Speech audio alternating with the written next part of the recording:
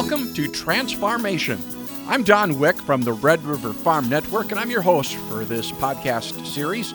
This project is a partnership between the Red River Farm Network, the Minnesota Department of Agriculture, and numerous stakeholders throughout our region. Folks like the North Dakota Soybean Council, North Dakota Farmers Union, and Minnesota Corn Growers Association. With Transfarmation, we're discussing the issues of farm stress and mental health. Our guest today, Mackenzie Darling, who is an elementary school teacher in Langdon, North Dakota, with a background in agriculture, and she has her own experiences with these issues. Mackenzie, to begin with, can you tell us about your journey? Yeah, absolutely. So my story, I guess, as I'm 26 years old right now, but when I was a junior in high school, was hospitalized myself for suicidal ideation. And a year before I was taken into the hospital, I had lost my cousin to suicide. And so from then, ever since I've come out, I've really wanted to restore hope in those who may be feeling the same way. And so I've taken it upon myself to educate myself, and now kind of made a passion project out of going out and speaking about what are the warning signs of suicide or mental health, and what sources of strength or what types of things can we do and practical steps can we take to help avoid getting to that point. And then also just educating families, trying to restore hope in those who are feeling hopeless, and just trying to break down that wall of stigma there is surrounding mental health and suicide prevention, and just making it not normal to feel that way, but normal to talk about. So that's my hope, and that's what I keep pushing to do. I think you're right. In most cases, when we think about depression or anxiety or mental health as a whole, it's subjects people don't typically want to talk about. How do we make that more open, that it can be part of the conversation? Yeah, I think so like I said, I'm a kindergarten teacher, and so I think just starting to talk about it at a young age will help it feel more comfortable to do it, because vulnerability is not a fun place to necessarily be, especially, I'm engaged to a farmer, so if I ask him how his day went, he typically tells me what he got done in a day, not how he's feeling about it. And that's fine. That's just different communications and different ways that we're wired. But when I teach kindergarten, or when I taught third grade and beyond that, I typically talk about how they feel in correlation with colors. So I use a curriculum called Zones of Regulation. But also, if you've watched the movie Inside Out, it's super easy just to connect emotions to colors. And so I think talking about it from a young age, this next generation coming up is going to be a lot more comfortable talking about how they feel, even if it's based on colors, just kind of like, well, I'm anxious or I'm irritated. Something as short as that at least gives somebody an idea of how they are feeling, and then they can take the next step from there. But beyond that, I can't just look at a person and know how they're feeling unless their arms are crossed and they're pouting, then I can tell. Other than that, it's a blank slate, and it's anybody's guess. I'm thinking of my farmers that are looking at struggling to put a crop in or bring it out, or dealing with the weather or the market or all those kind of things. A lot of anxiousness, a lot of stress of those kind of situations. Does that spill over to the rest of the family, to the kids in particular? Absolutely. So I'm a farmer's daughter, and I'm also a farmer fiance. And so what I find interesting, and kind of we were visiting about this earlier, but the warning signs of suicide and just the typical functionality of a farmer look the same. So, if a part breaks, of course you're going to be agitated. Nobody's like, oh, my plow just broke, it's fine. So of course you're going to be agitated, but yet that's a sign connected to suicide. And if you can't get the crop in due to the weather not permitting or cooperating with you, of course that's going to cause anxiety. In the harvest season, of course you're not going to get enough sleep, or you're going to, oversleep if it's snowing outside and your crop just got frosted out, or if it just hailed out your Christmas. So what I think is interesting about farmers particularly is that a lot of the warning signs with mental health are connected to just your day-to-day functions, and recognizing how to separate that, I think, is the first thing for families is, are they upset because of what's going on in the crops, or is this a deeper purpose? And then also farmers being able to recognize, I just took out all of my anger on my crops or the weather on my wife. Now my wife is upset and is taking it out on the kids, and recognizing that these do have ripple effects. And again, being a teacher, it is easy to tell in my classroom who are farmers' kids who don't get to see their dads as much during harvest and spraying season as maybe they do in the summertime or in the wintertime, because there is that separation anxiety that can spill over into the classroom and into the public, and it's easy to pick up on, especially in a rural area. But when you're from the Midwest, we're all about family orientation. And so especially if somebody's struggling with mental health, the family's going to suffer too. I think it's so interesting. You talk about how these signs are a reality in agriculture. I also think about just that the way we isolate ourselves in farming, just in agriculture. It's part of maybe that it's a man thing, but it's that independence where we maybe isolate ourselves. But certainly you got to see that as well when we're dealing with some of these challenges. Absolutely. So isolation is one of the top leading symptoms, but also if you guys are in the tractor or if you're hauling grain, you're not going to be at a social gathering, because if you don't haul that grain in, we don't get Christmas. So of course it's got to get hauled in. But what I find interesting is, as I'm working on a mental health association with Farmers Union, is we are really trying to train people who are working in elevators and insurance agents and people who work with farmers on a day-to-day basis to kind of recognize these signs at a deeper level. Because like we said, not only are farmers mostly men, and don't want to talk about their emotions, they're usually so busy that they can't. And so how do we train people who do interact with them to recognize it at a deeper level? You know, I was telling you earlier, I don't know the last time you were in a tractor, but when I ride with my stepdad and my grandpa, they don't like to have a long-winded conversation over the intercoms. They will usually just grunt and know what that means and where to meet. So it is more difficult to definitely recognize the signs when it is just a part of your career.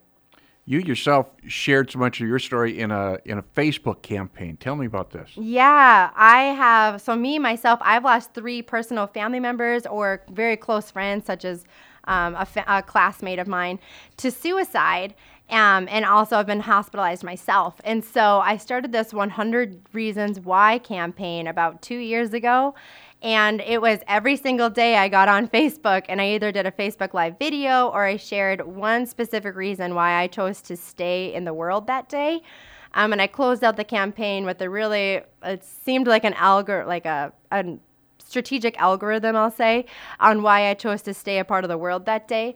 But the whole purpose was that I had just lost a very close friend to suicide. And it gave me hope just to do that. Generosity is one of my sources of strength. So if I can do anything to help someone else feel restored in their hope tank, I'm going to try to do that. So I didn't realize how large of a commitment 100 days would be when I started. I just kind of started it and picked the number 100 because how many times do we throw that number around in a day? Oh, it was $100, or oh, there's 100 reasons to do this, or 1,000,000 reasons to do that. So I picked 100 and I stuck to it. I finished it out, and I actually had a friend who jumped on board with me because I did welcome the campaign to others who would do it alongside me.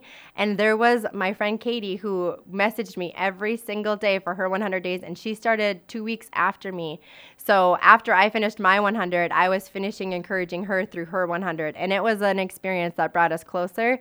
But every day I got on there, and whether I was taking my hair out or I was getting ready for bed, I made sure that I got on and showed my followers that I was choosing to be a part of the world today. I was choosing life today and not to die. And then I had a specific reason, whether it was for my family or for a specific friend or to bring hope or whatever the reason might be. You can find them all on my Facebook page.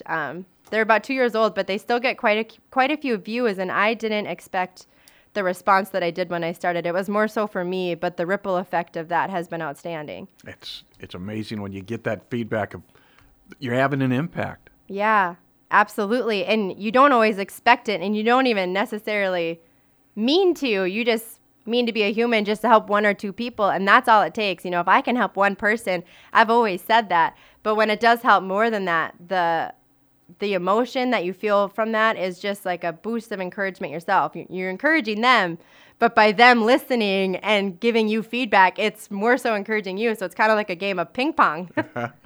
Mackenzie, we talk about warning signs. How do you differentiate from somebody that's having a bad day? Maybe it's that broken down tractor versus somebody that's really having depression or really some anxiety issues. Yeah, that is a great question, actually, because how many times do farmers have bad days? And we all do, you know. So I think that's important in working with my brother who's working on the farm with my parents as well. That is something that I think needs to be observed on a consecutive day basis. So if this person particularly is dealing with rage every single day for 2 weeks straight and the weather's great, crops are going in, things are getting done, and they're still feeling this uneasiness and this rage and this anxiety, and they're just overall aggressive, that might be a time to sit them down, look them in the eye, and just say, hey, what's going on? And nothing, sometimes you'll get that response and just be like, well, I'm seeing this and I just really want to know. And so I think if it's happening more than one day in a row and maybe more than 2 days, depending on weather or what's going on, if it's happening more consecutively, there's probably something deeper lying in there. But I would not say that one bad day means someone has bipolar or depression. And I think sometimes it can be overlabeled. The stats are high. 1 in 4 people deal with mental health concerns in one way or another. But I think we need to be really cautious to not be over-labeling people just because they had a bad day. Do we have to be willing to ask the tough questions, though, if we do see a pattern? Yeah, absolutely. Myself, I definitely have had to grow a backbone with my family in order to ask those tough questions, especially being somebody who's promoting and encouraging other people to be that person. But I won't lie, it's still scary when I have to do it. So I take a couple deep breaths and I get ready to take some heat. So I sit down. I actually had to have a conversation with somebody that I loved not too long ago. Sit down, ask them what's going on, ask again, say it in a different way, but primarily ask again.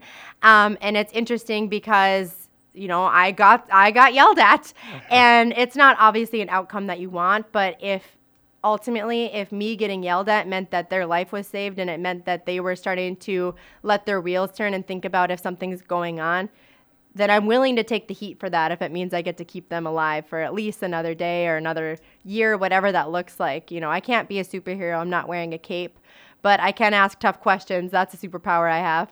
Just having that ability to have that conversation, asking somebody how they are that day can go a long way. Yeah, and it's not always fun, especially if you know the answer, if you know from their body posture or from how they're talking that they're kind of crabby and it's been this way for a while. You can expect that their answer probably won't be very fluffy, but that doesn't mean you shouldn't ask.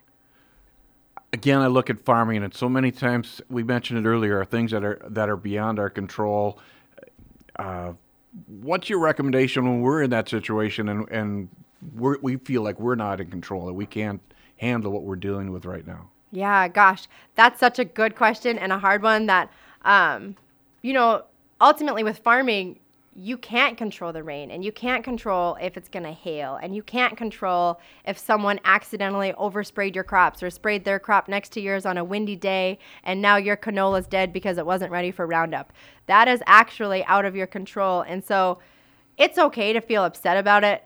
You're going to. It's your hard work, sweat, and tears that went into it, and also hard-earned money.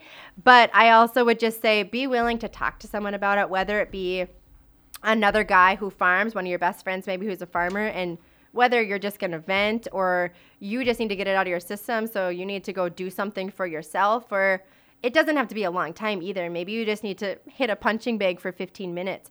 But to do something to get that feeling of being upset, whether it's anger or sadness, whatever it be, I've seen it most likely be anger when those things happen. Get that anger out of your system somewhere so that you can refill, go back to being ready to go, jump back in the tractor or whatever you're about to do and go back to working hard and grinding.